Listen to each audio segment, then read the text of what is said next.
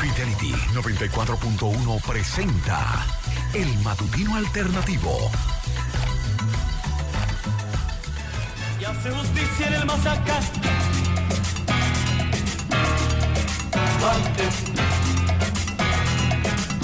llegó la hora.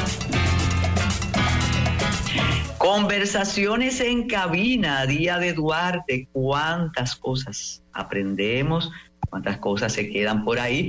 Y hablando con Félix Aquino tempranito, a propósito de las cosas que se quedan, hoy tenemos un clásico para complacer a los adultos mayores del equipo y de ustedes. Ese tiempo, usted lo vio, nada más y nada menos, pero espérense con José y Marco Antonio Muñiz. Muy buenos días, viernes, inicio de un fin de semana largo.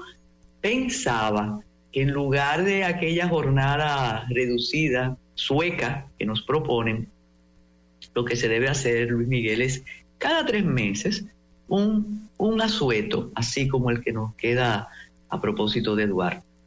Cada 3 meses, y ayer había un entusiasmo en la calle que yo decía, pero ¿qué pasa a las personas preparando ese día que se van a quedar en casa o que van a poder colocarse a la orilla del mar o de un río? Atención los muchachos que están en sintonía, Composición sobre el padre de la patria, fundador de la Sociedad Secreta La Trinitaria, Juan Pablo Duarte Díez. Sí, es Díez, sí. Que nació un día como hoy, en el año 1813. Principal ideólogo de la separación, de la independencia, falleció en Venezuela en el 1876. Nació en el seno de una familia española de origen humilde. A los 15 años fue enviado por sus padres a Inglaterra vía Nueva York para que completara sus estudios. Desde ahí pasó a Francia y después a España.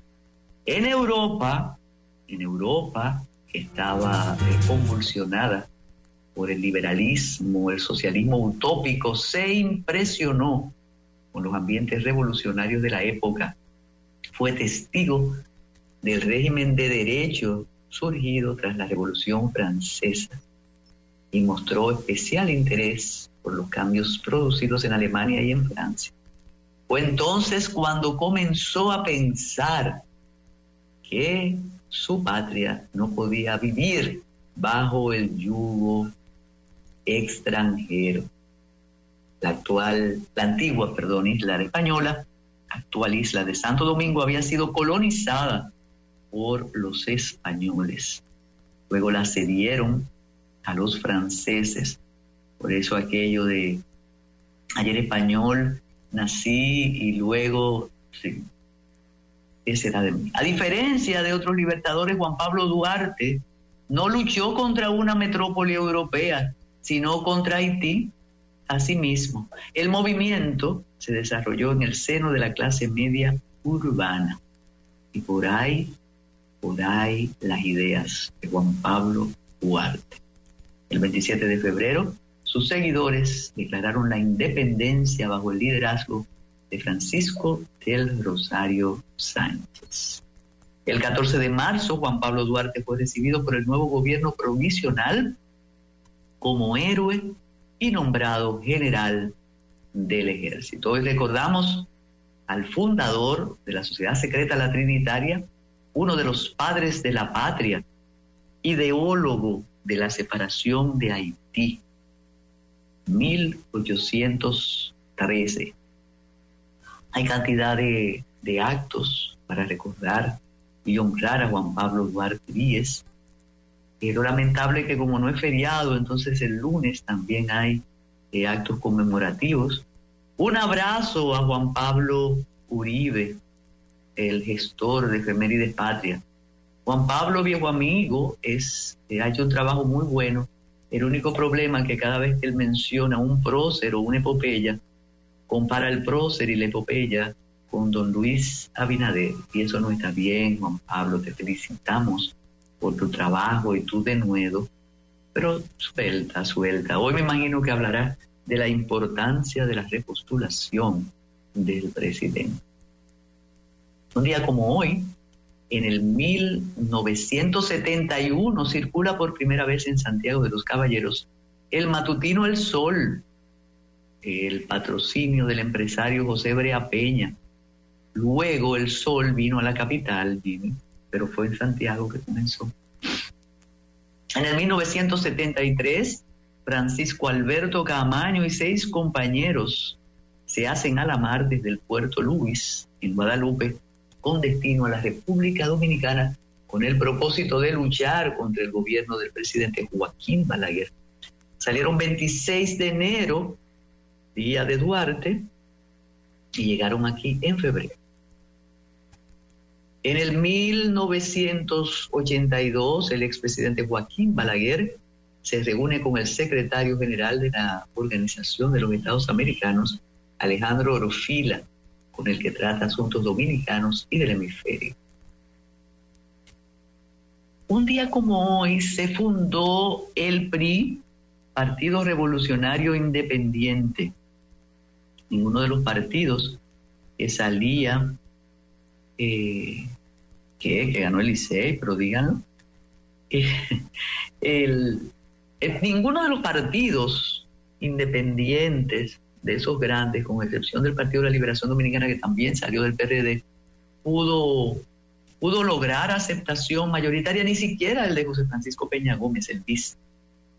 No, porque el PRM es de don Luis Abinader. El PRM surge de la Alianza Socialdemócrata de don José Rafael Abinader. Así es. En el 2010, la Asamblea Nacional proclama la nueva Constitución de la República Dominicana, con la presencia del presidente Leonel Fernández, cuyo texto entra en vigencia de inmediata, derogando la anterior, cuya última modificación se realizó en el 2002. Esa es la Constitución todavía por descubrir, que quizás eso fue lo que le pasó al Congreso y al presidente, que no lo han leído de manera completa, con todo el respeto, ¿no? Fallece en Santo Domingo a la edad de 86 años, en el 2016, el director emblemático de Color Visión, Manolo Quirós. Sí, eso es así. En el 2019, el ministro de Relaciones Exteriores, Miguel Vargas Maldonado, preside la reunión del Consejo de Seguridad de la ONU, donde plantea que en Venezuela hay una crisis que amenaza la estabilidad política del país. Bueno, y hoy tenemos una noticia sobre Venezuela que ustedes verán. Pero ahí está. Sí, recordamos la muerte de Kobe Bryant, acompañado de otras 8 personas, incluida Yanga María Honor, su hija de 13 años. Murió en el 2020. Terrible aquello, sí. Un día como hoy nació Angela Davis, una de las grandes feministas de los Estados Unidos. Nació en 1944. Uno de los rostros de la izquierda estadounidense. Bueno, ya fue candidata a la vicepresidencia por el Partido Comunista de los Estados Unidos. Oiga este dato, oiga aquí, ¿no, José? En el 1972, un grupo croata de extrema derecha colocó una bomba en el vuelo 367 de la línea aérea yugoslava. Despegó de Estocolmo e iba a Belgrado, pero el avión se partió en 3 y cayó cerca de la actual República Checa. Había 28 personas, ya que usted no sabe, por eso es un récord. Sobrevivió la azafata Vesna Vulovic, de 22 años, que cayó sin paracaídas desde 10.160 metros de altura. Se fracturó el cráneo, la pelvis, las 2 piernas, se rompió 3 vértebras y todas las costillas. Pasó varios días en coma y su única secuela es una cojera. Es la persona en el planeta que más alto ha caído sin paracaídas y además vivió para contar. El asunto es que no guarda recuerdos del incidente. Bueno, su memoria bien, su cerebro bien, pero no recuerda. Pero vivió para contar. Y ha vuelto a volar o volvió a volar. Algunos dicen que la caída de la mujer fue de una altura menor y le quieren quitar el mérito histórico. Pero lo cierto es que después de todas esos quiebres, esas roturas, solo se quedó coja. Increíble, pero cierto. Día de Duarte, pero también Día Internacional de las Aduanas y de la Educación Ambiental. Pero hoy hay que recordar al patricio. Y lo que decíamos en relación a Venezuela, que el Ministerio del Poder Popular para la Defensa de la Patria ha publicado un comunicado en Venezuela en el cual informa que 33 militares, incluyendo un general de división, 2 coroneles, 6 tenientes y varios capitanes, fueron sometidos a degradación y expulsión por ser criminales y terroristas. Bueno, fusilamiento, no, en Cuba los fusilamos, no sé aquí. El acto tuvo lugar en el patio de honor de la Academia Militar y fue presidido por toda la dirigencia de la Fuerza Armada Nacional Bolivariana. Además, se anunció la detención de 32 activistas. Por eso dicen que es tan difícil, deponer el régimen, porque las consecuencias sencillamente son fatales e inmediatas. El primer ministro de Israel, Benjamín Netanyahu, envió una carta a Gustavo Petro en la que le pide interceder por las 136 personas que siguen retenidas por Hamas desde el 7 de octubre pasado, entre las que hay un ciudadano colombiano.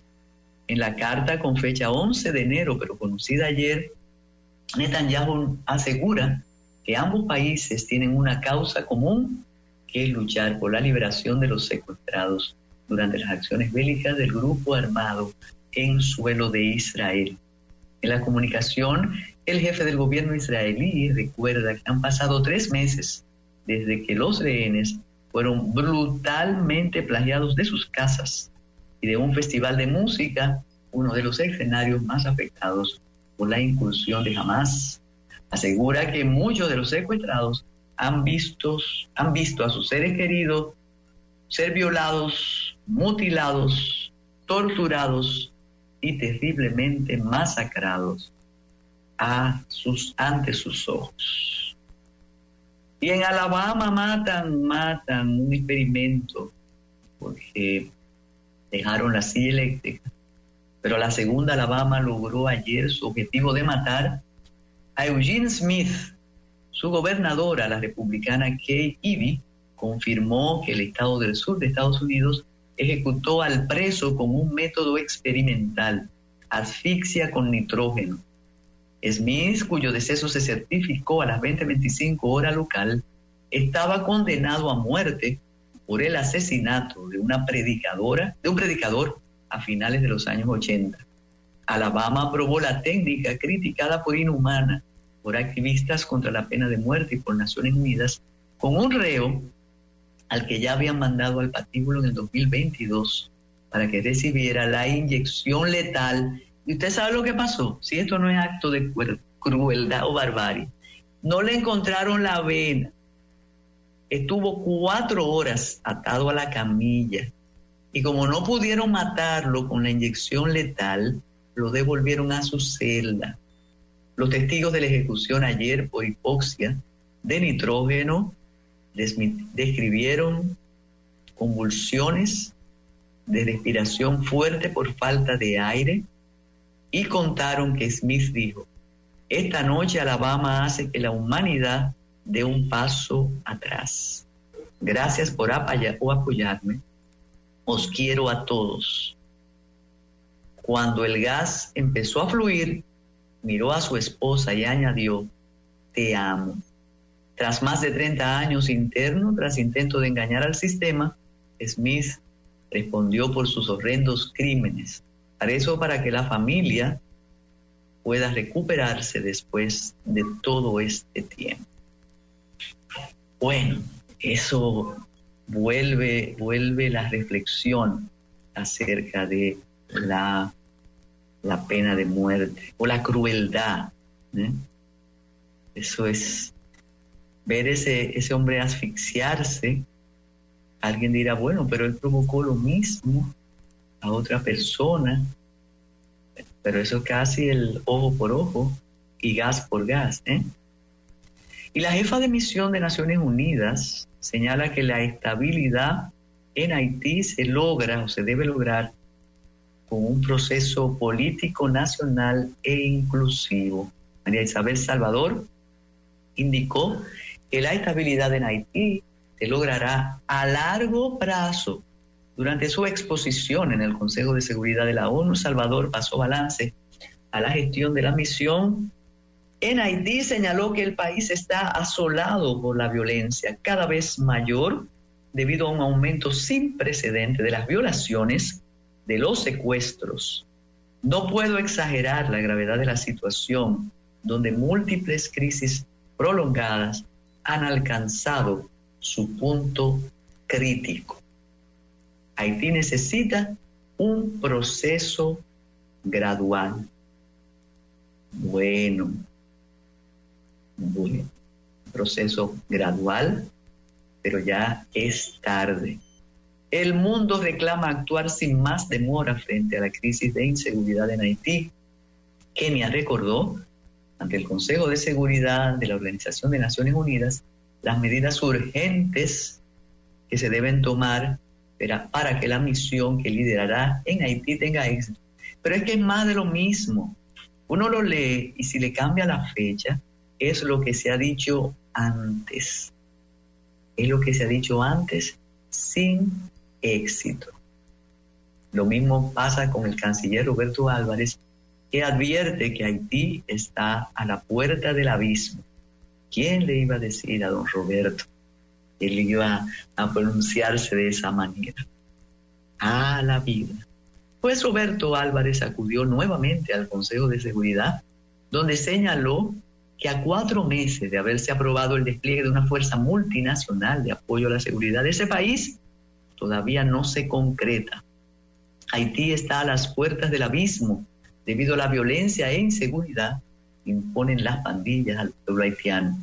En su 9ª intervención ante este órgano para abordar la crisis en Haití, el ministro destacó que la aprobación de la resolución 2699 fue un hálito de esperanza, pero lamentablemente esa misión aún no ha sido desplegada.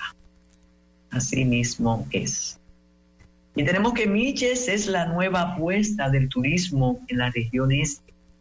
El ministro de Turismo, David Collado, expuso el potencial de Miches. Será un destino de lujo. Así que, bueno, habrá que hacer un préstamo para conocerlo, ¿no? La apuesta es de turismo de super lujo. Ayer fue presentado el proyecto en un desayuno en que los inversionistas expusieron sus proyectos. Fran Elías Rainieri abrirá CEMI el 15 de octubre con 500 habitaciones con el grupo Hyatt. La actividad se efectuó en el Casino de Madrid, un lugar apropiado para presentar el destino de lujo que será Miches. Y la crisis de Falcon Beach, eso se maneja por debajo de la mesa, Falcon Beach Dominicana está en la cuerda floja. En las últimas semanas han salido a relucir informaciones que indican que la empresa situada en Loma de la Peguera, Bonao, vive momentos difíciles fruto de una crisis financiera y administrativa. Sindicalistas como Jacobo Ramos Pepe Abreu han coincidido con la idea de que el gobierno intervenga a Falcon Beach para que otra empresa se ocupe de sus operaciones mineras.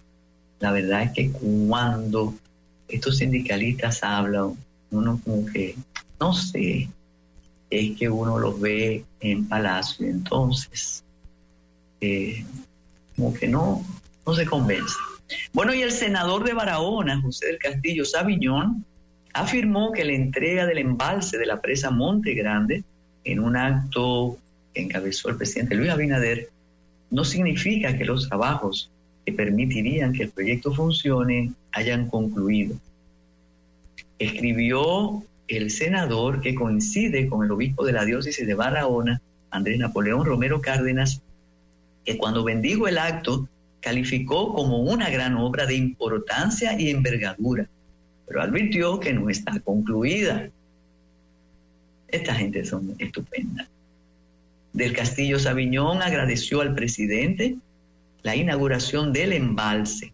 Justo es reconocer que dio continuidad a una obra que había comenzado en otra administración.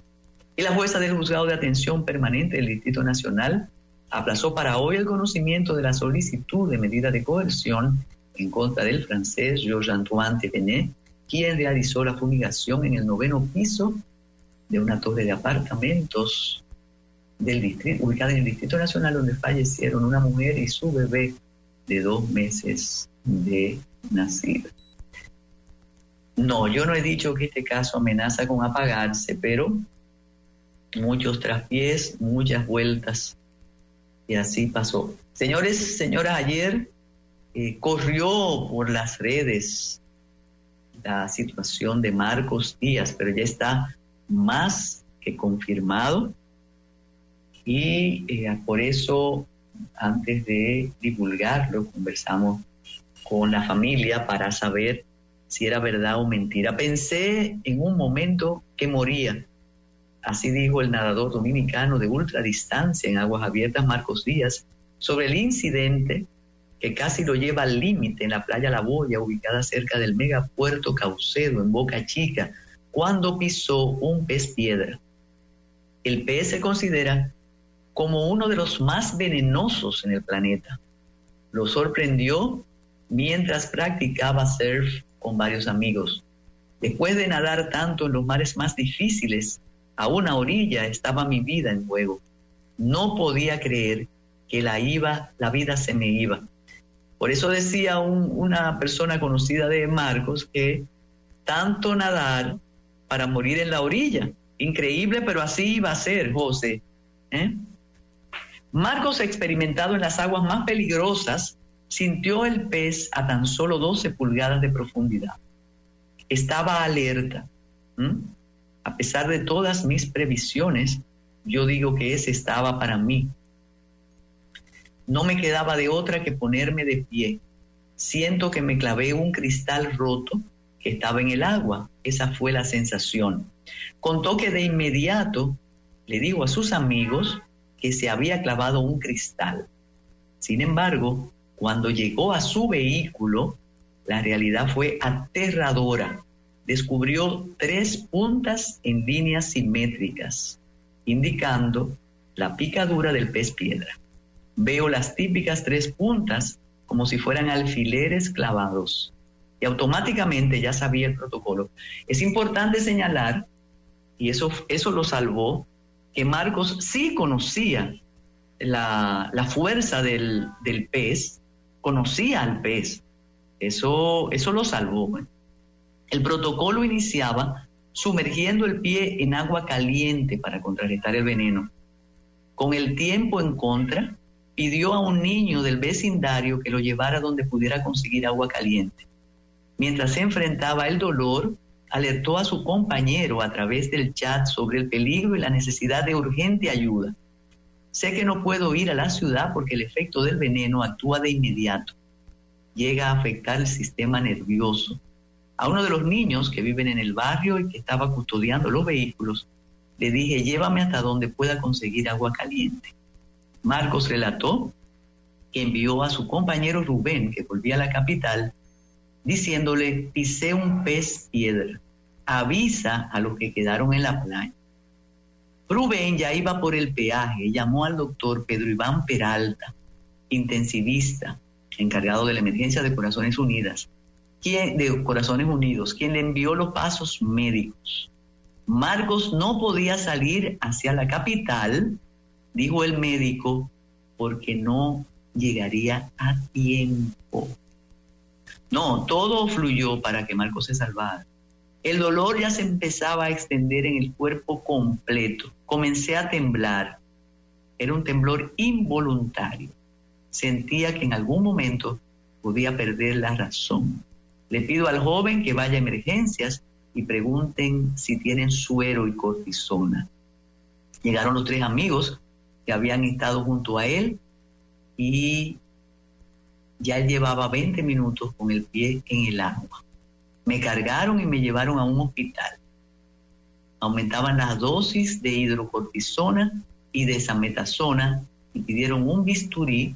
Abrieron donde estaban los 3 punticos y sacaron los restos del veneno. Nunca había visto un suero tan rápido, no era gotica por gotica. Fue una coincidencia de acciones de las doñitas que me hirvieron el agua, del personal de emergencias que estuvo dispuesto a escuchar. Yo no creo que una persona con alguna condición de salud podría aguantar lo que aguanté. El pez piedra tiene un veneno similar al de una cobra. Es un dolor insoportable y dependiendo de los organismos puede tener repercusiones fatales. Bueno, a partir de ahí, lo que dice Marcos, lo que comunica es gracias y gracias y gracias, ¿eh? Y también advierte que deben tener cuidado todas las personas que están por esas costas, ¿eh? Oye, pero qué momento tan terrible. Y sí, para esta situación actuó la solidaridad, ¿eh? Y la buena onda. Nos preparamos para recibir a Francisco Lapuble Segura en este día de Juan Pablo Duarte. Adelante, José. Escuchas el matutino alternativo.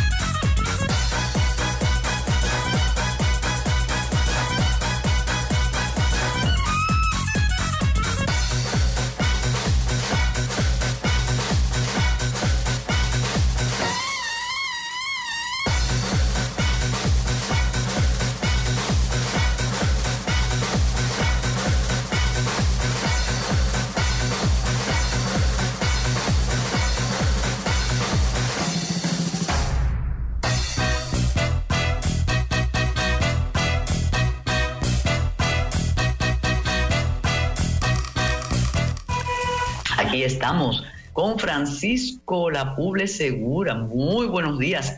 Estaba viendo un TVT deportivo del año 2001, el año en que Sammy Sosa brilló con el bate. Un abrazo a Luis Miguel Pereira, que es de los samifílicos. ¿Cómo está, Francisco? Buenos días, doña Carmen. Buenos días, José, Aquino, a toda la audiencia que como cada mañana nos acompaña. Doña Carmen, yo estoy muy bien. ¿Y usted? Muy bien. En este viernes, usted sabe lo que proponía.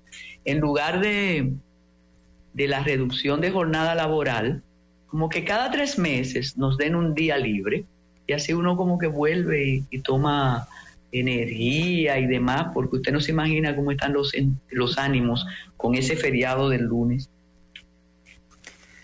Bueno, importante. Hay que ver cómo arrancamos y cómo se lleva estos días de asueto. La fiesta es hoy realmente, pero claro. Bueno, vamos a ver cómo se toman estos 3 días. El descanso es bueno, doña Carmen, siempre. Bueno, antes de arrancar el Más que Deportes de hoy, se lo quiero dedicar con mucho cariño a un nuevo humano, a un nuevo integrante familiar de la familia Cedeño Castellanos, a Samuel, que nació en el día de ayer. Un abrazo a mis hermanos Emanuel y Gaby. Es el 4º varón de la familia y creo que de verdad que es una familia que quiero mucho, 2 amigos de hace muchos años y un abrazo desde la distancia a todos ellos. Muchas felicidades.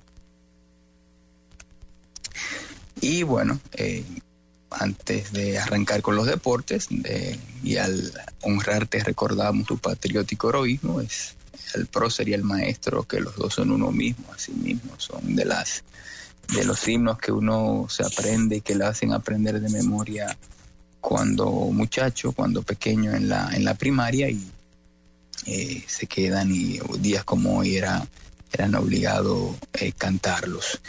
Ayer en el estadio Tetelo Vargas de San Pedro de Macorís, el equipo de los Tigres del Licey demostró, aunque todavía no gana, porque es el glorioso, el equipo que en los 2 primeros partidos cayó. En la serie final dimos la estadística de que estábamos ante una situación que por el promedio beneficiaba a las Estrellas Orientales. Las Águilas Ibaeñas era el único equipo que había vuelto de un 0-2 en una serie 7-4, y ya después de ese 0-2 la realidad ha sido completamente diferente. Los Tigres del Licey derrotaron en 10 entradas anoche a las Estrellas Orientales, 8-5 en el Tetelo Vargas, y están a 27 outs de sumarle a su vitrina la corona número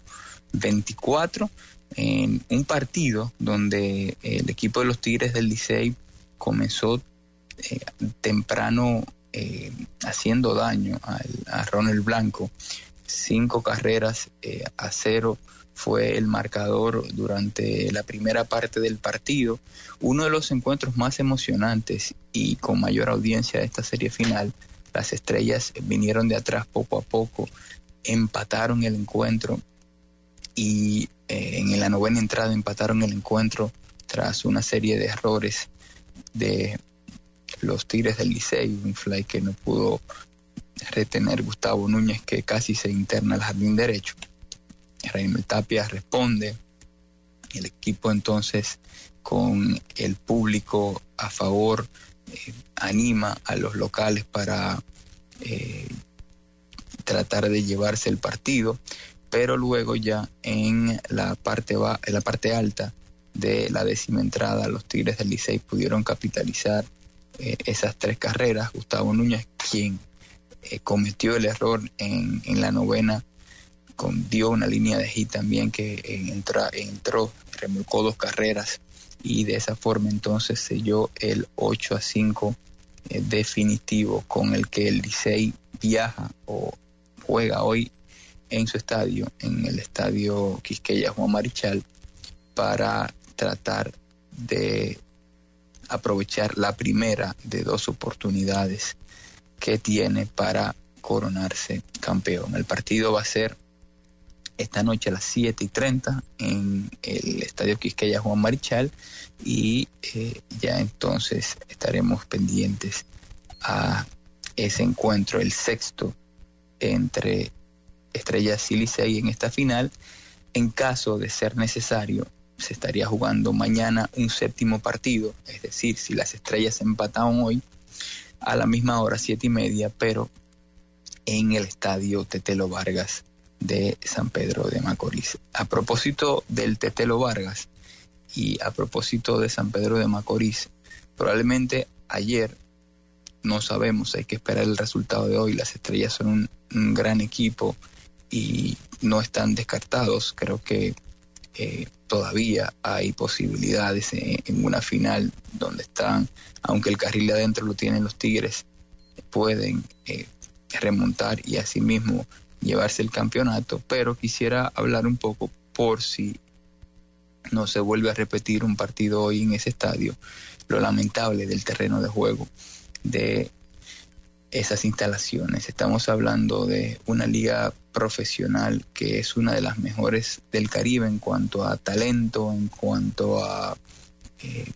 trofeos ganados, en cuanto a historia, pero esa misma realidad no se traduce en lo lamentable que ha estado el Tetelo Vargas en toda esta temporada. Se le han hecho arreglos, pero es una situación muy crítica en redes sociales y durante toda la final se han podido ver errores y que se cometen consecuencia del mal estado del terreno en todas las partes.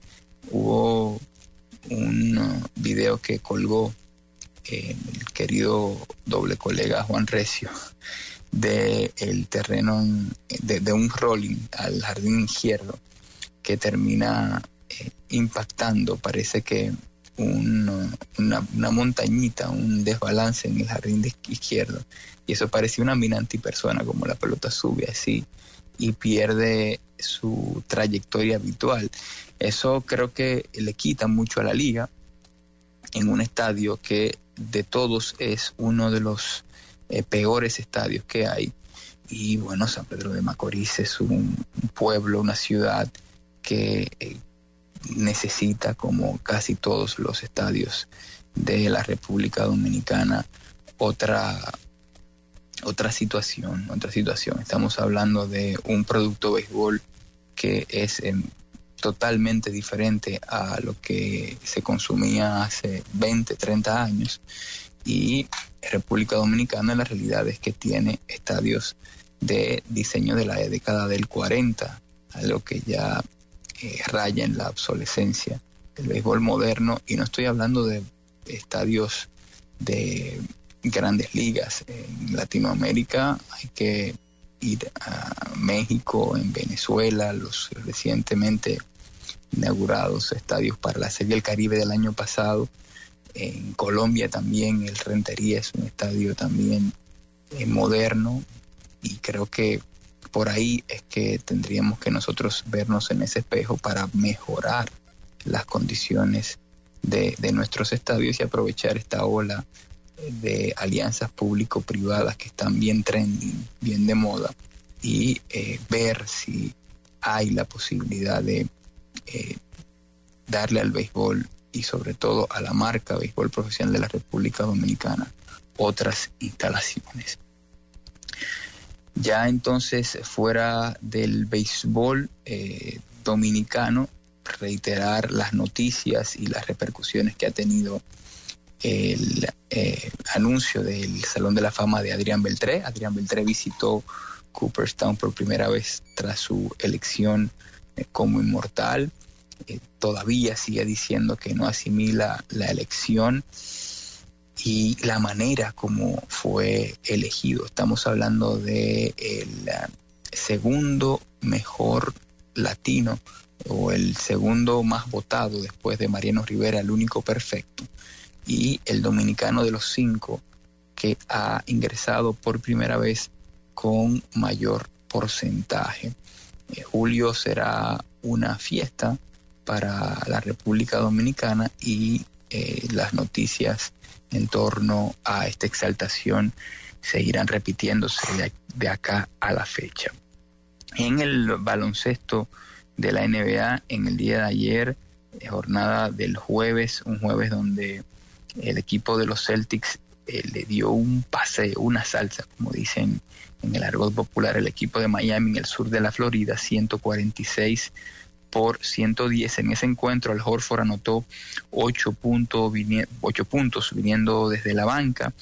Su jugador, el centro titular, el jugador que sustituye al Kristaps Porzingis, salió lesionado, anotó 19 puntos. El máximo anotador por el conjunto de Boston ayer, Jason Tatum, 35 victorias para el equipo de los Celtics este año. Es el mejor equipo en lo que va de temporada. Es cierto que la NBA se divide en capítulos distintos entre playoff y temporada regular, pero en este caso estamos hablando de un equipo que su consistencia, su manera de jugar, tanto en el Garden como fuera, los hace un equipo, ya creo que es el más candidato de todos los que está en competencia.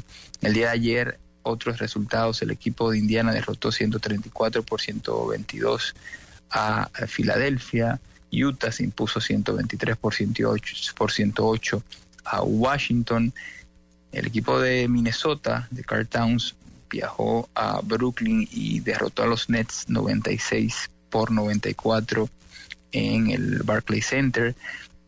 27 puntos y 10 rebotes para el dominicano Karl Towns, un doble en su ciudad ahí para darle la victoria número 32 al equipo de Minnesota, otro equipo que también va muy bien en esta temporada. Los Knicks en Manhattan derrotaron 122-84 el actual campeón, los Nuggets.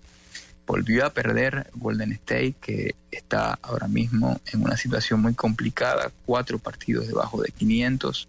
Sacramento los tiene de hijos este año, 134-133 fue el resultado de ese partido en San Francisco, y los Lakers pudieron volver a jugar para 500 con la victoria 141-132 sobre los Bulls de Chicago. En ese partido, 20 puntos para Reeves, 29 para D'Angelo Russell, 25 para LeBron, 22 para Davis. Los mejores jugadores de ofensiva de los Lakers respondieron ayer y el equipo se llevó la victoria. Pendientes del tenis, en Australia ya se definió la final de damas, una final de damas que tendrá ya en cartelera el partido del próximo sábado. Es una final que encontrará a la bielorrusa Arina Sabalenka, la número 2, contra la china Suen Qien. Sabalenka, que es una de las mejores del circuito, y hablaba yo que faltaba consistencia, de las más consistentes, estará buscando otro Grand Slam para su palmarés en su carrera profesional del tenis. Ayer en la noche, entrada la madrugada, se definió el primer finalista. Cayó Novak Djokovic. Atención a los fanáticos y detractores de Djokovic. Perdió Djokovic ayer ante el italiano Sinner. Djokovic, después del partido, en la conferencia de prensa, dijo que ha sido uno de los peores, si no el peor partido de Grand Slam de su carrera. El italiano, que viene jugando muy bien desde la temporada pasada, no le pudo dar, no le dio ningún tipo de espacios al serbio y terminó llevándose ese partido. Ahora mismo se está jugando la segunda semifinal entre el ruso Medvedev y el alemán Zverev, un partidazo. Zverev ganó el primero y el tercer set. El segundo set lo ganó Medvedev, está 2-1 por el momento, ganando Zverev. Estamos ahora mismo jugando el cuarto set y el servicio lo tiene Zverev con el ruso 4-3 arriba. Así que así están las cosas. La final será el domingo.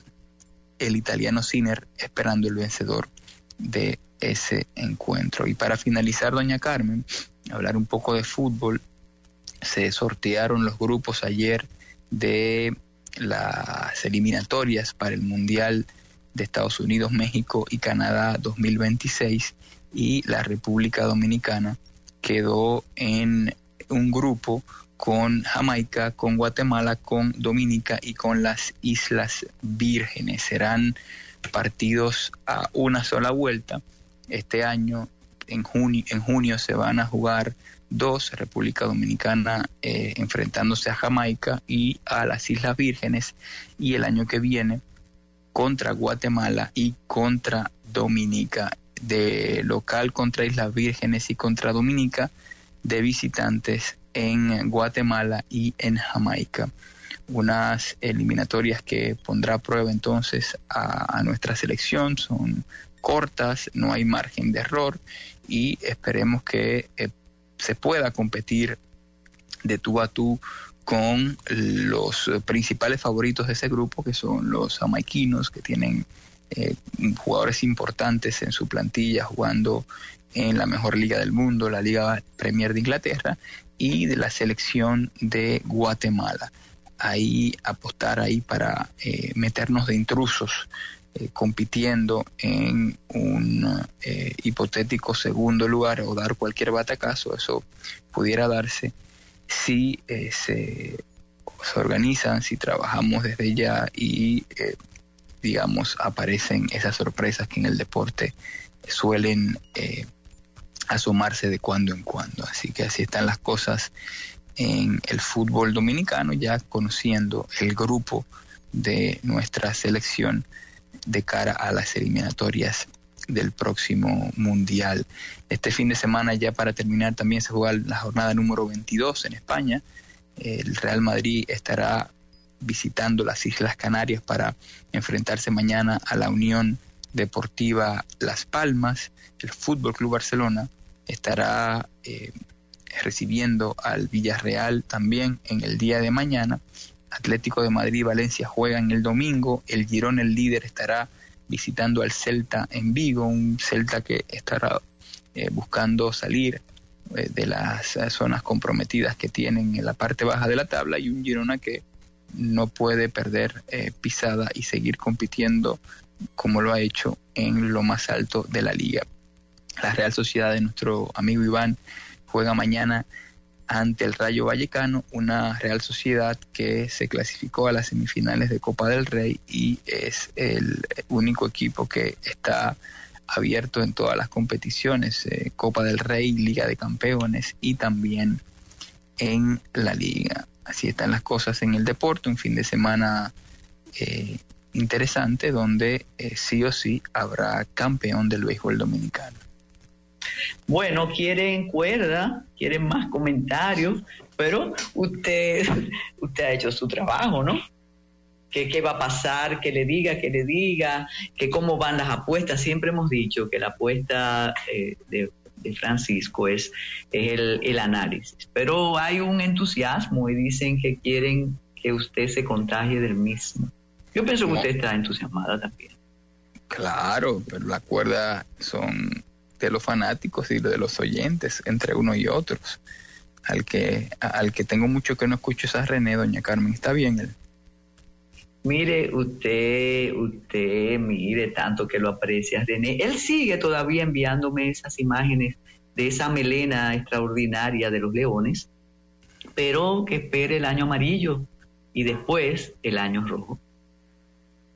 Ya ayer, después de el empate de las Estrellas Orientales en la baja del noveno, en la segunda del noveno, como dice Rubén Blay en Decisiones, me escribieron muchos escogidistas que estaban viendo el partido, sí.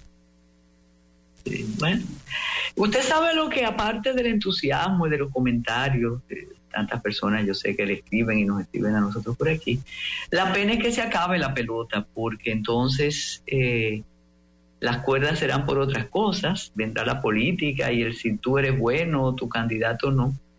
Pero la pelota permite siempre morigerar rencores, malquerencias. Esa es la mejor temporada aquí, ¿eh? Sí, lo hemos hablado siempre, es nuestro carnaval. Ya entonces, después de la pelota el calendario deportivo de béisbol nos ubica en la Serie del Caribe, y terminada la Serie del Caribe vienen entonces el inicio de los campos de entrenamiento, la pretemporada del béisbol de las Grandes Ligas, que también genera una serie de información y de seguimiento de todos los fanáticos beisboleros. No es lo mismo, pero sí es, digamos que ocupa el día a día de muchos dominicanos seguir a los peloteros de Grandes Ligas, más este año con Juan Soto en los Yankees de Nueva York. Creo que va a ser algo que también se nos va a ocupar y nos va a entretener bastante. Dice, hoy debe terminar el campeonato aquí para celebrar el Licey en la capital. Eso fue un Licey. ¿Dónde es la Serie del Caribe que olvidé? En Miami. Okay. Dije que me iba con el Licey, que capital es capital. René reaccionó, Francisco. Sí, René es capitaleño, se parece a quien les habla, que es más capitaleño que dominicano, yo sí. Sí, San Jerónimo capitaleño, San Jeronileño. Tengo de muchos lugares, de San Carlos, de Miraflores, digamos que mi crianza fue esparcida por varios lugares. Sí, porque así como en una ocasión nos decía Nina a la salida de cabina, cuando estaba muy fuerte todo este asunto de las minorías y de los derechos, decía Nina que pronto quienes no están en ninguno de los grupos minoritarios que son mayoritarios se van a sentir muy mal y van a decir, pero entonces, ¿qué soy yo? Ni soy asiática, ni soy afro, ni soy tal. Recuerdo esa conversación como ahora, Nina. Entonces, nosotros los provincianos reivindicamos el hecho de ser provincianos, pero no le dejamos a los capitaleños lugar para que se sientan orgullosos de ser capitaleños, ¿no? Muy orgulloso y amante de mi ciudad, que puedo decir que la he recorrido de rincón a rincón. Así mismo es, y me gusta mucho. Bueno, pues a esperar a Mirna en este día de Juan Pablo Duarte. Comenzamos con una canción, una composición de Wilfrido Vargas, y el tiempo un poco se nos escapó para que los muchachos pudieran escuchar el himno a Duarte, pero ahí tenemos otras entregas para que los adultos también compartan con los muchachos el día. Gracias, Francisco. Buen fin de semana. Abrazo, doña Carmen. Ya regresa el matutino alternativo por Fidelity.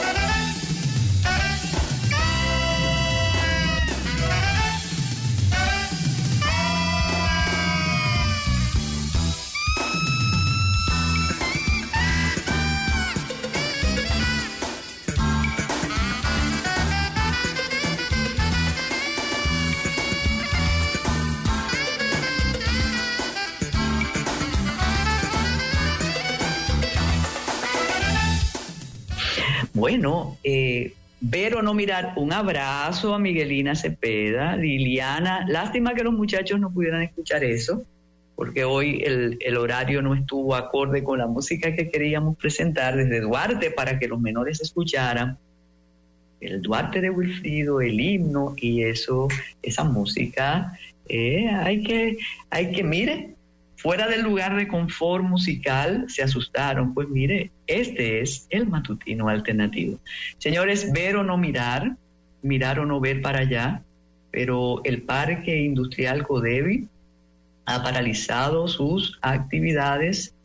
Yo me imagino que el lunes le preguntarán al presidente, aunque es feriado, porque él dijo que no teníamos ningún problema, que todo estaba absolutamente controlado ahí, pero el Parque Industrial, la compañía de desarrollo industrial Codevi, ha paralizado sus labores hasta nuevo aviso debido a la situación en Haití.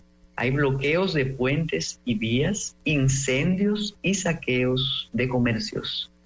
La paralización afecta a más de 18,000 haitianos que laboran en el parque.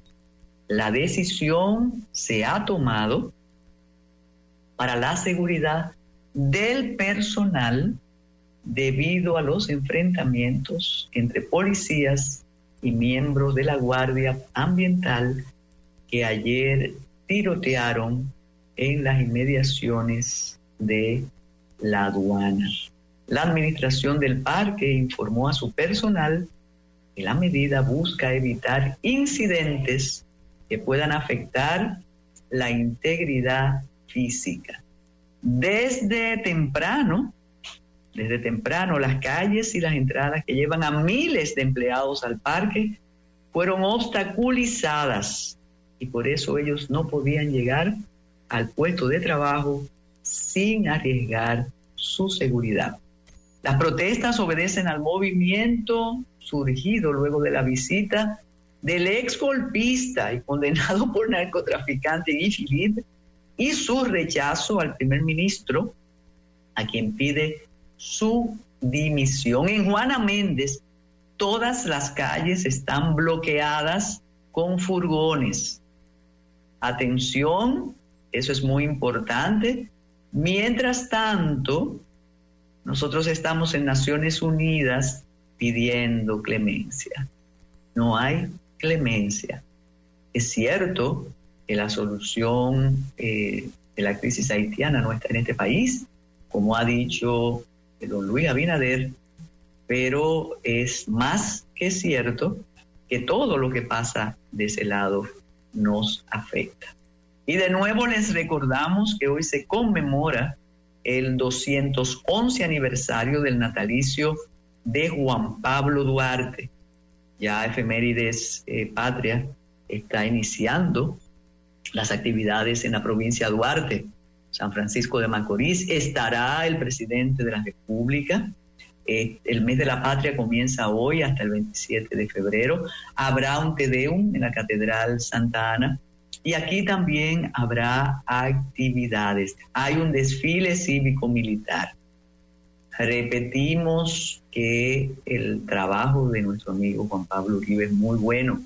El único problema es cuando él comienza a comparar al presidente con próceres, héroes, fundadores de la patria. Juan Pablo Duarte nació el 26 de enero de 1813, fundador de la Sociedad Secreta La Trinitaria, una agrupación política desde la cual se gestó la independencia de la parte este de la isla. Fue el creador de las sociedades La Filantrópica, La Dramática, y la independencia se consolidó el 27 de febrero de 1844, mientras él estaba en el exilio.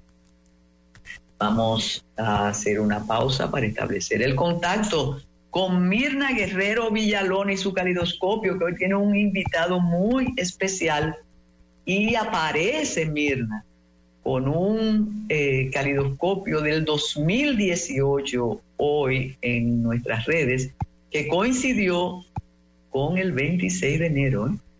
Esas casualidades de los años me parece muy bien. Ahí llega doña Mirna, ahí llega. Tenemos algo, hay un Padre Nuestro de Aníbal Castro que vamos a compartir. Mirna, muy buenos días en este día de Juan Pablo Duarte. Adelante con tu calidoscopio. Buenos días. Pues aquí estamos en este día patriótico, con mucho entusiasmo, con el entusiasmo acostumbrado. Y queremos puntualizar algunas actividades trascendentes y sin intención de quitarle el protagonismo a nuestros queridos Jimmy Hungría y también a Isidro.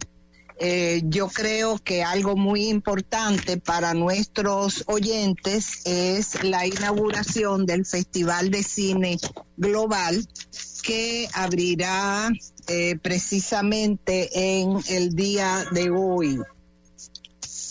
Entonces, el Festival de Cine Global se inaugura nada más y nada menos que en la sala principal del Teatro Nacional, y luego, a partir de mañana, tendrá sus presentaciones en otros espacios.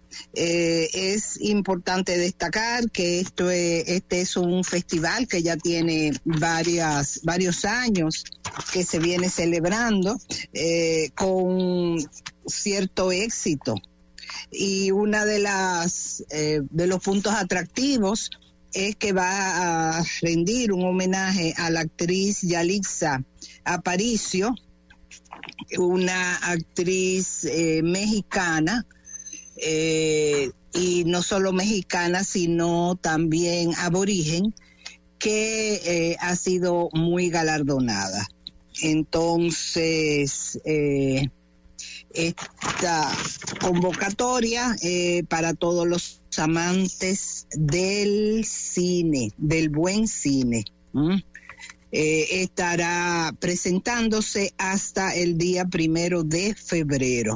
Es decir, que prácticamente una semana que tendremos oportunidad de ver todos estas producciones. Y recordar que esta edición es a la memoria de Pericles Mejía, considerado uno de los pioneros en el cine dominicano. Entonces, no, pero usted no le quita a Jimmy ni a Isidro. Usted es vocera de la agenda cultural de la ciudad y del país. Más que válida la mención. Sí, yo pienso, sobre todo como son actividades que comienzan hoy, para que nuestros oyentes no desperdicien esas oportunidades. Y además, siguiendo con el cine, un ciclo de cine japonés se inaugurará este viernes 26 de enero a partir de las 6 de la tarde en el auditorio de la Universidad Nacional Pedro Enríquez Ureña. Y es un festival de cine japonés gratuito, de manera que pueden acercarse también a ese espacio. El auditorio de la Universidad Nacional Pedro Enríquez Ureña, donde se van a estar proyectando las películas. Esto es en horas de la tarde, de manera que hay cine para elegir a partir de hoy en nuestras salas y en nuestros espacios. Entonces, continuando ya con artes visuales, algo que nos compete más directamente, tenemos que a partir de hoy está abierta la exposición Rostros Efímeros, Máscaras a través del tiempo, en el Centro Sociocultural Babeque, en su sala de exposiciones, su galería de arte. Y es interesante porque es un viaje, nos pone en contacto con la riqueza de las máscaras. Sabe que es una producción de mucho éxito, tanto en pueblos africanos como también en pueblos asiáticos.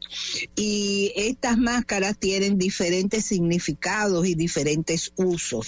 Y aquí tendremos la oportunidad de ver una muestra representativa de ellas. Hay algunas máscaras que tienen contenido ritual, hay otras que son lúdicas, otras simplemente artísticas.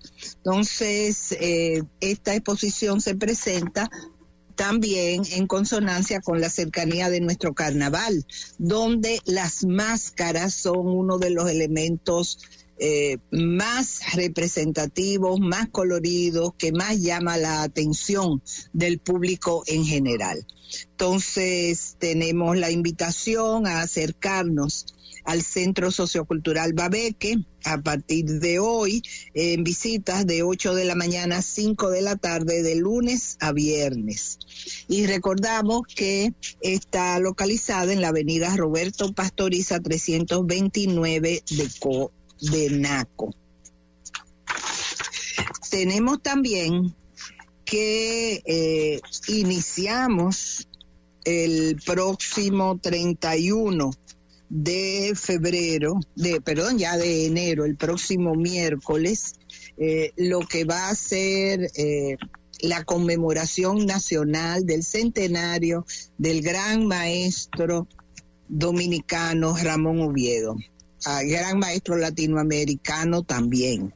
Entonces se inicia esta conmemoración con una muestra homenaje al maestro que ha tomado el título de Uno que va, uno que viene, que es precisamente el título de la obra de Oviedo con la que él obtuvo el gran premio de Bienal en los años 70. Entonces, esta exposición es una colectiva y presentará obras de Ada Balcácer, José Sestero, Timo Pimentel, Manuel Montilla, Geo Ripley, Freddy Cabral, Radamés Mejía, Inés Tolentino, Hilario Olivo, Raúl Recio, Cherezade García, Juan Maggi, Iris Pérez, Yuli Monción, Omar Molina, Ezequiel Taveras, Rosalba Hernández, Miguel Ramírez, José Pelletier, Fermín Ceballos y Melvis Matos, Kelvinar y Nelson González. De suerte y manera que estamos en una colectiva con artistas de trayectoria, artistas que fueron, algunos que fueron sus compañeros en el grupo Proyecta, 1968, como Ada Balcácer y Timo Pimentel, artistas que fueron sus seguidores en los años 70, como Manuel Montilla en sus inicios. Tenemos artistas ya de últimas generaciones que también han sido seguidores y admiradores. El caso de Iris Pérez, Maggi, Yuli Monción. Y esta exposición no solo presentará pinturas y dibujos, sino también esculturas. Uno de los artistas ya de la generación 90 que estuvo muy cerca de Ramón Oviedo y que recibió sus orientaciones y su apoyo es nada más y nada menos que Fermín Ceballos, quien no podía faltar en esta convocatoria. Miércoles 31 de enero a las 7 de la noche en el Centro Cultural Banreservas. Y luego, a partir de febrero, tendremos diferentes exposiciones en el Centro Cultural de España, en el Centro Cultural Perelló y en la Galería Temporal del Museo Bellapar. De suerte y manera que el mes de febrero, vamos a decir que es el mes de Oviedo este año. Su centenario será precisamente el 7 de febrero y es la fecha en que se inaugurará una muestra gigantesca en el Museo de Arte Moderno con obras de importantes coleccionistas nacionales. Luego, en el Centro Cultural de España se presentará colección de su gran coleccionista y también marchand, quien es Antonio Ocaña. Luego, en el Centro Cultural Perelló se presentará la colección de Fernando Báez Guerrero y en el Bellapar la colección Bellapar. Entonces, luego tendremos que para el 3 de febrero, la tertulia sabatina del Museo Bellapar viajará no vamos a decir que viajará, se trasladará en Santo Domingo a la Alianza Francesa, localizada en el Centro de los Héroes. Y allí vamos a conversar acerca de la exposición 20 años después, resonancias de 8 artistas. Entonces, un poco la historia de esta exposición. Hace 20 años, Domingo Batista, Cayuco, Radamés Mejía, Fausto Ortiz, César Payams, Inés Tolentino, Juan Trinidad y Luis Veras presentaron una exposición en las galerías de exposiciones de la Alianza Francesa de París. Entonces ahora, 20 años después, el mismo grupo que sigue trabajando, ha seguido evolucionando, presenta sus nuevas propuestas. Entonces esto me parece interesante porque tendremos la oportunidad de ver cómo han sido estos 20 años en el camino recorrido de estos artistas. De ese grupo, todos están en ejercicio, excepto Luis Veras, que lamentablemente falleció el año pasado. Un gran fotógrafo del blanco y negro, le llamábamos el caballero del blanco y negro. Entonces esta exposición, tertulia será también un motivo para recordar de manera muy particular a ese gran fotógrafo santiaguero Luis Veras. La cita será el 3 de febrero, el próximo sábado, en la Alianza Francesa de Santo Domingo, en el Centro de los Héroes, a las 10:30 de la mañana. Es decir, no es mañana, es como decimos, de mañana en 8. Y febrero, indiscutiblemente, es también la fecha del carnaval. Entonces, ya comienzan las actividades carnavalescas y obligatoriamente nuestro querido Mariano Hernández es una de las figuras principales. Él presentará una exposición, Los colores de nuestra identidad, del carnaval dominicano, del 10 de febrero al 3 de marzo, en Casa Vieja, Conuco, Salcedo. Me parece muy atractivo que este tipo de exposiciones salgan del ámbito capitaleño o santiaguero y que se expandan en otros espacios, porque ya el carnaval es una actividad que se ha extendido en muchas provincias, muchas ciudades están desarrollando sus propios carnavales y esto hay que resaltarlo. Entonces, Mariano Hernández, con una exposición fotográfica, estará en Casa Vieja, Conuco de Salcedo, el 10 de febrero.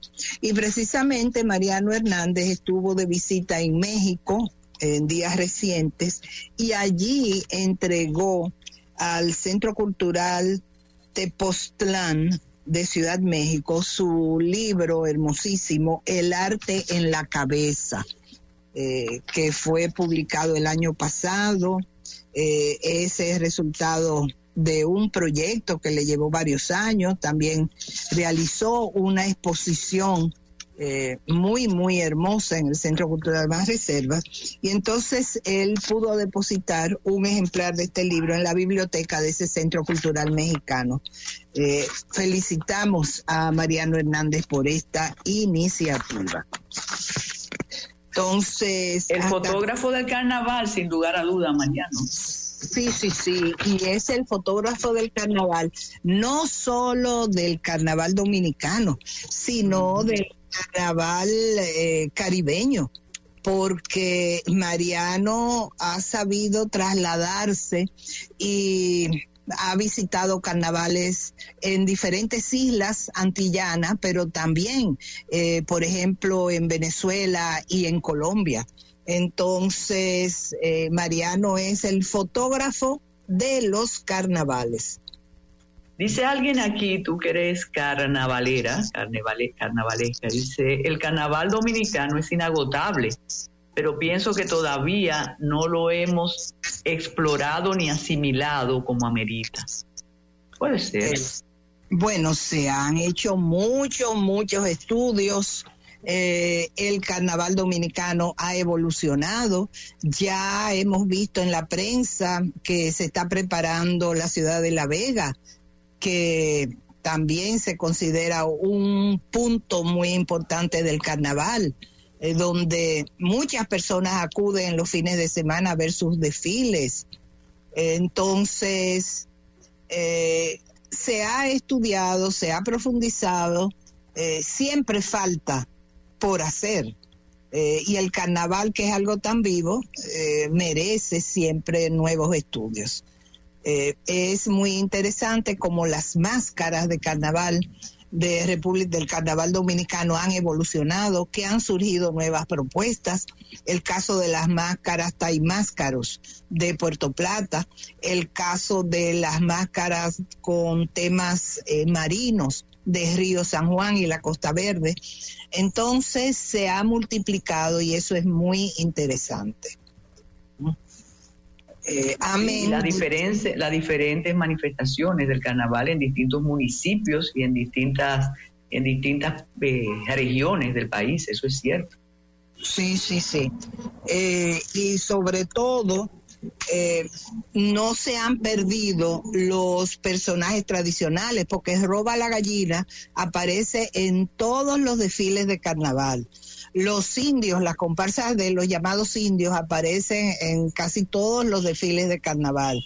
Se me muere el niño también. Entonces, es bueno cómo se han preservado algunos personajes, y los tiznaos también aparecen siempre en nuestros carnavales. Entonces, bueno, ahí lo tenemos y hay que disfrutarlo con entusiasmo. Es la gran fiesta popular.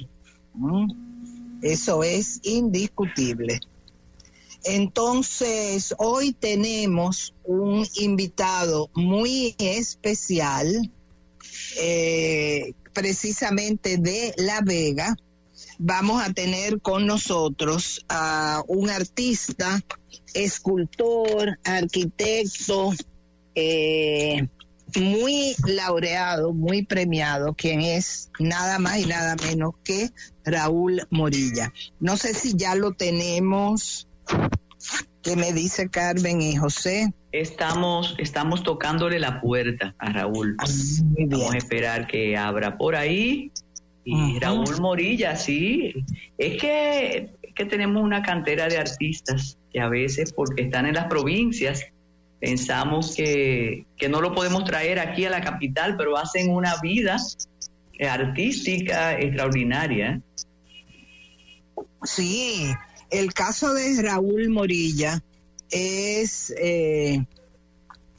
singular, porque él está, lo conocemos desde finales de los años 90, es decir, al final del siglo XX, y conocimos su nombre por primera vez en ocasión de un concurso de escultura que desarrollaba, lamentablemente ya desaparecido, el Centro Cultural de España, con el nombre de Antonio Prats Ventós.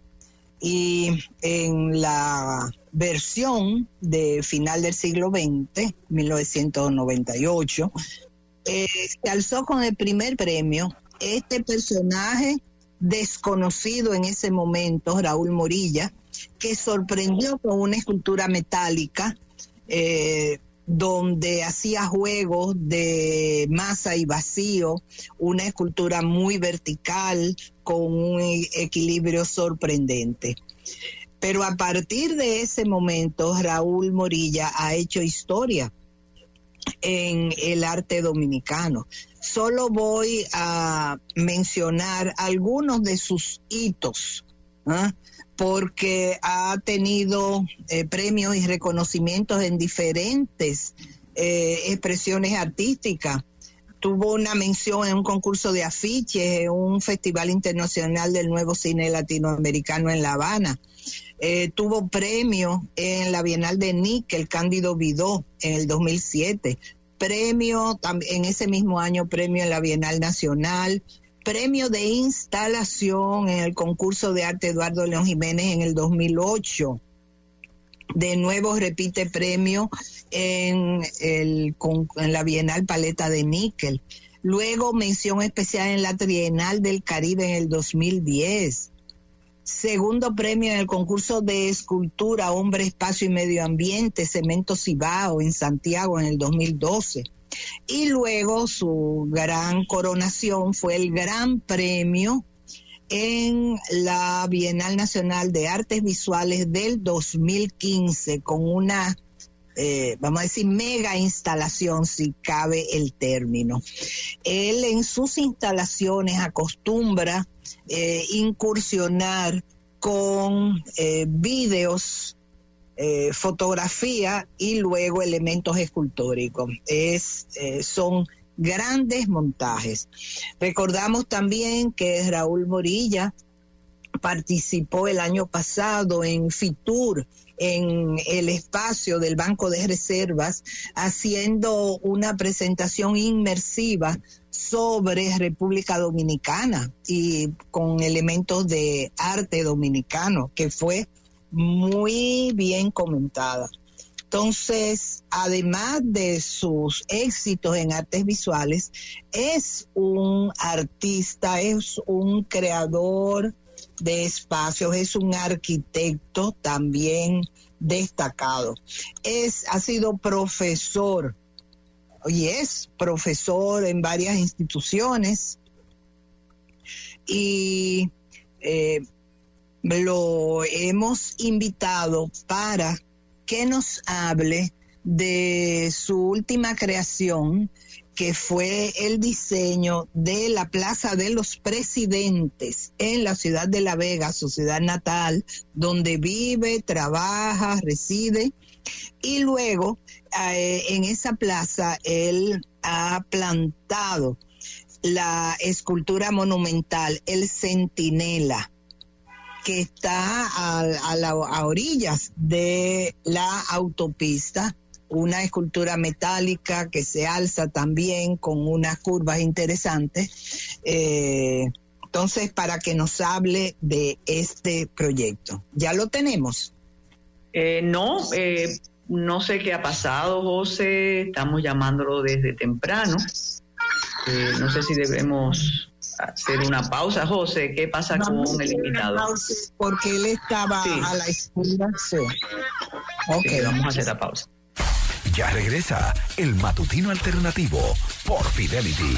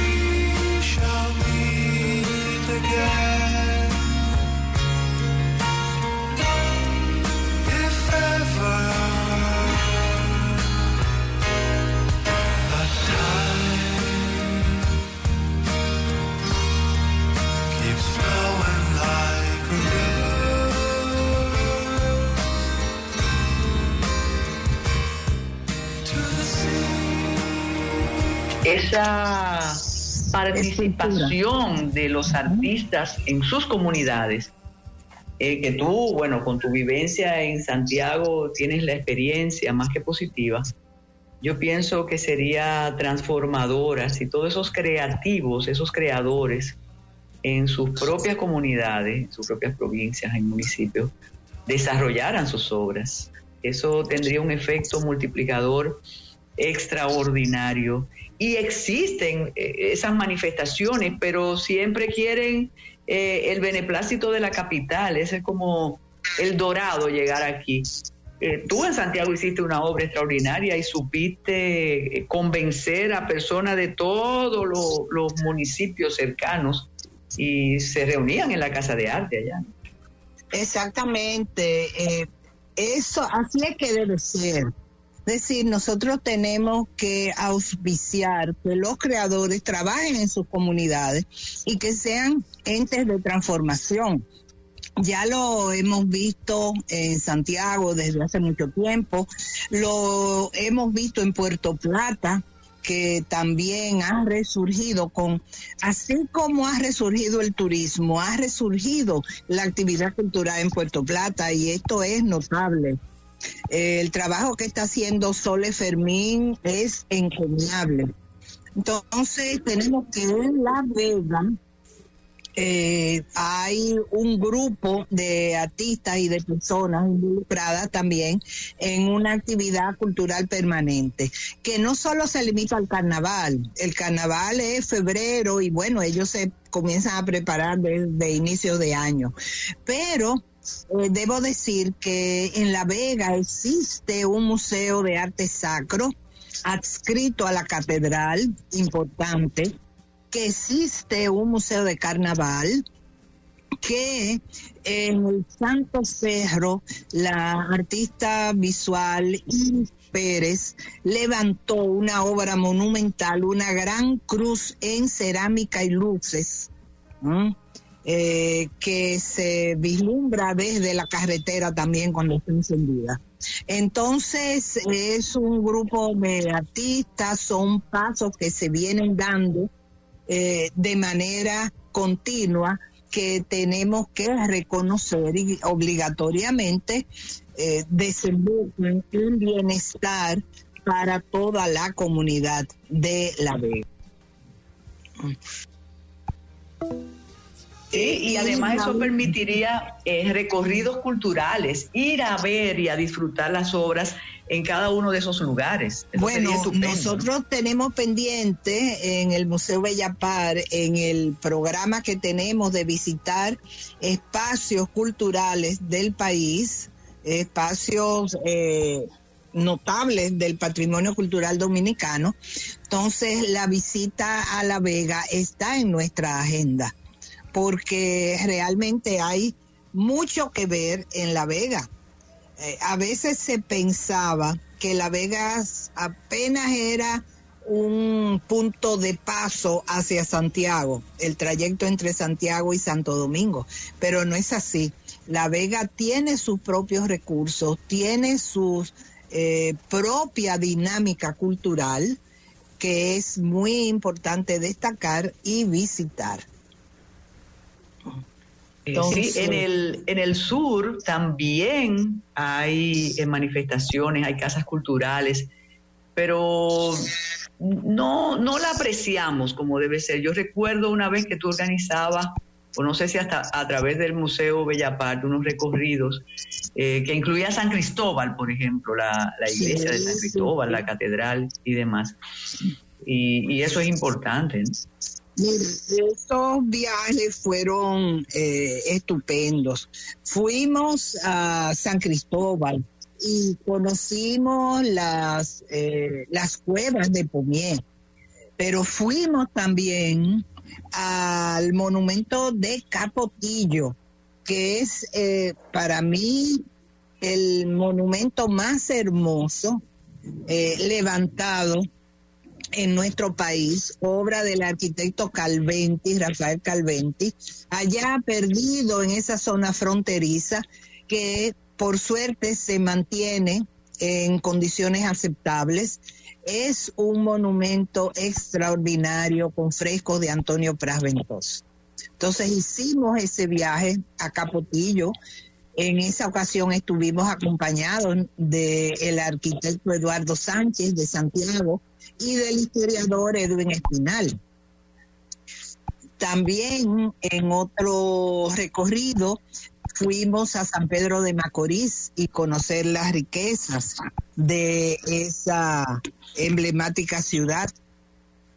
Y ahora que, como tú decías, ahora que se habla de de turismo diversificado, incluso se habla de turismo deportivo, sería estupendo ese turismo cultural también, ¿eh? Sí. Bueno, es una Entonces, lástima que no consiguiéramos a Raúl, pero le hicimos su homenaje. Ah, mira, ahí entra.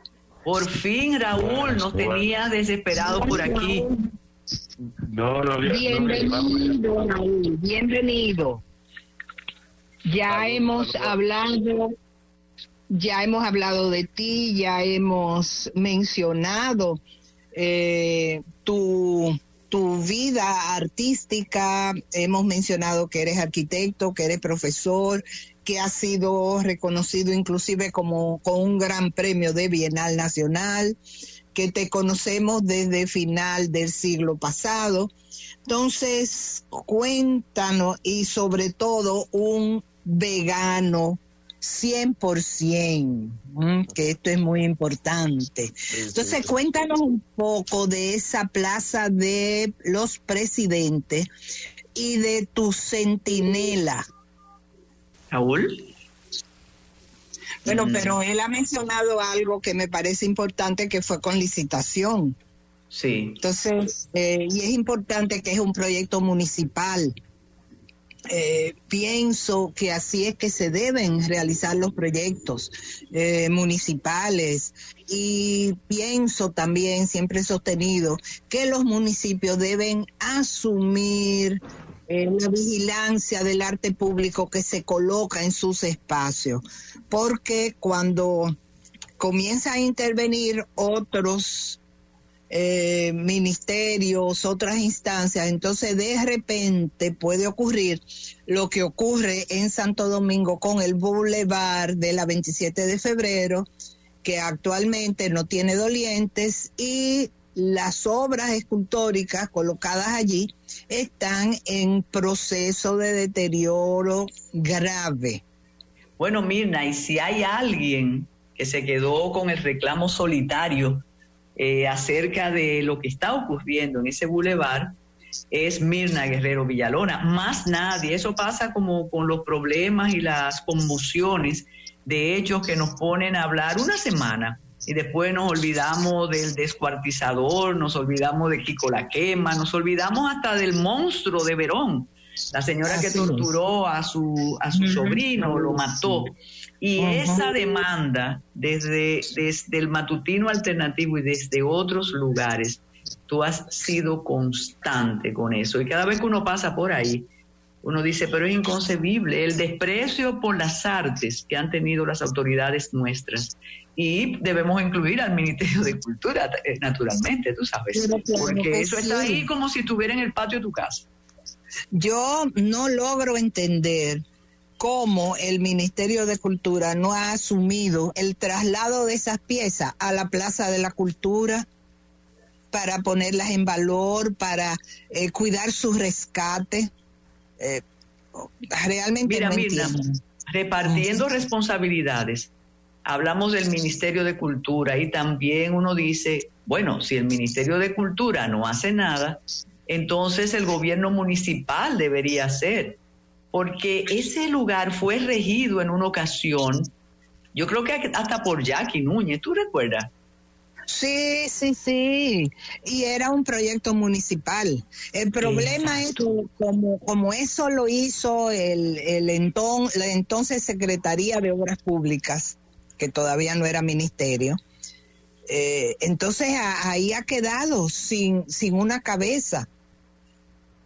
Mira, pero, y el deterioro es más que evidente, incluso se ha convertido como en un lugar de personas, de vagabundos, sin hogar, porque la torre fue ocupada por hicimos un show, hasta los bomberos fueron a sacarlo, y finalmente eso se está perdiendo. Así es. Y lo de obras propias de la provincia y por artistas provinciales, eso tiene tanta importancia. ¿Tú recuerdas una época que se inventaron o crearon cambiar los árboles de la ciudad, de la capital, por unas palmas, ¿no? Pues eso se hizo en varios municipios. En Puerto Plata quitaron las Carolinas, que eran emblemáticas del Parque Central, desmontaron aquello y entonces sembraron las mismas palmas que estaban sembrando en la capital, quitándole identidad a cada una de las regiones. No, es terrible, sí. Entonces no logramos conectar de nuevo con parece Raúl, que él tiene ¿no? muy mala señal o no estaba en un lugar donde se podía escuchar bien. Es lamentable porque nos hubiera encantado después de esa biografía que tú hiciste, nos hubiera gustado muchísimo escucharlo. Quizás lo dejamos para otro calidoscopio. Sí, claro que sí. Queda la porque invitación. Creamos la expectativa. Sí, sí, tenemos pendiente la invitación para el próximo caleidoscopio. Y ya tal vez él nos pueda hablar un poco del carnaval de La Vega también. Exacto. Aquí hay preguntas sobre el carnaval que te voy a pasar, porque luego de la mención del queridísimo Mariano Hernández, te preguntan que si solo la fotografía plasma el carnaval. Dice, también hay obras de pintura, pero la fotografía se ha impuesto. Bueno, son manifestaciones distintas, ¿no? Sí, pero tiene toda la razón, la fotografía se ha impuesto, pero hay obras pictóricas también con el tema de carnaval y sobre todo hay piezas escultóricas. Es una tradición que en Casa de Teatro Carlos Montesino organiza una exposición sobre el carnaval donde presenta unas máscaras realizadas con materiales reciclados que son hermosísimas. Yo estoy a la espera de la invitación de la inauguración de esa exposición de este año. Siempre son muy, muy atractivas y presenta pintura, fotografías y estas máscaras.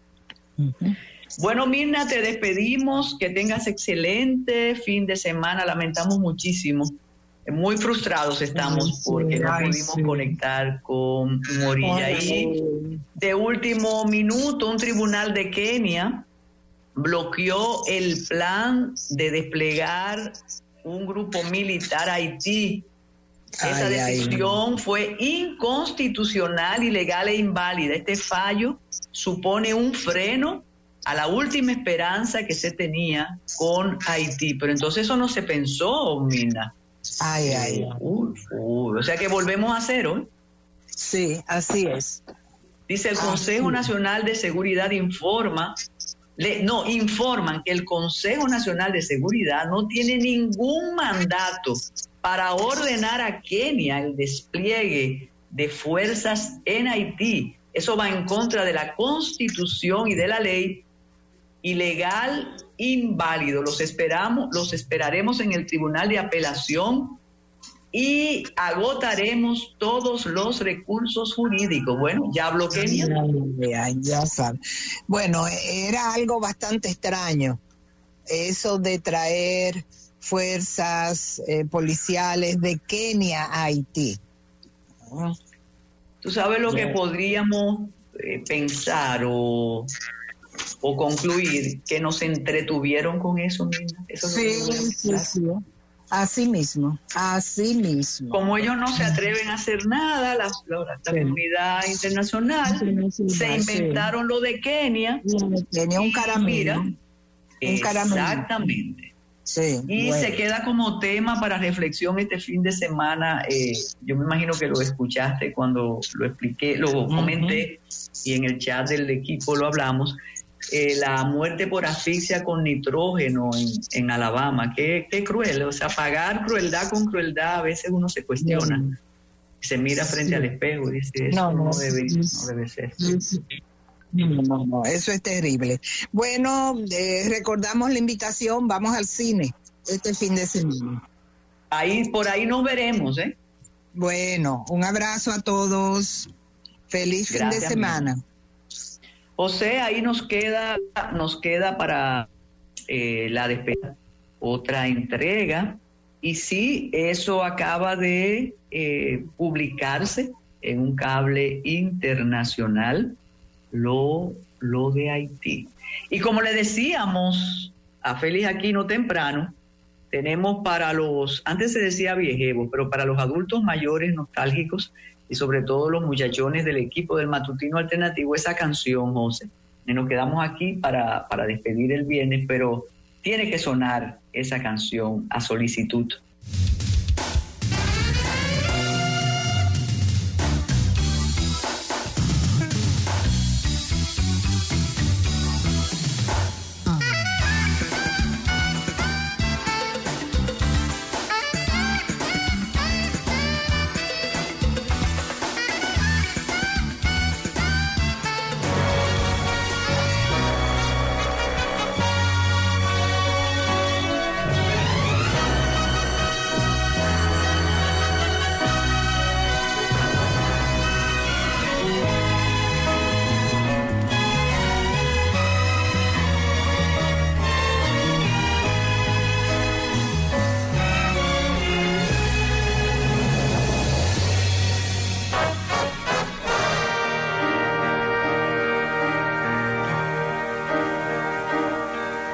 Sabia virtud de conocer el tiempo.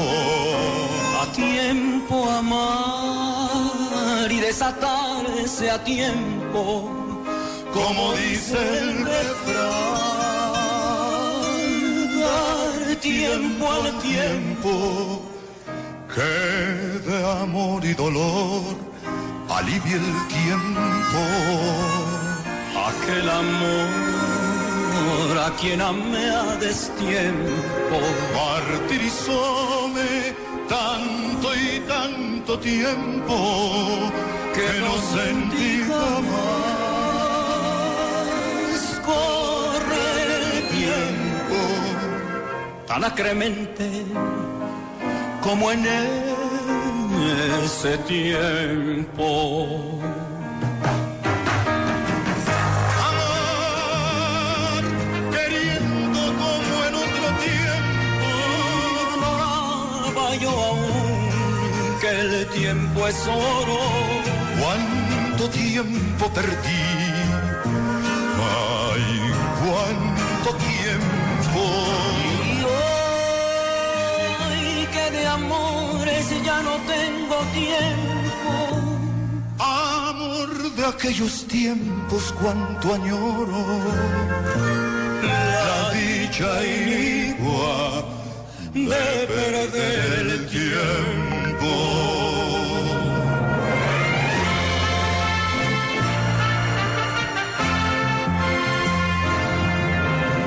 Amar queriendo como en otro tiempo. Ignoraba yo aún que el tiempo es oro. Cuánto tiempo perdí. Ay, cuánto tiempo.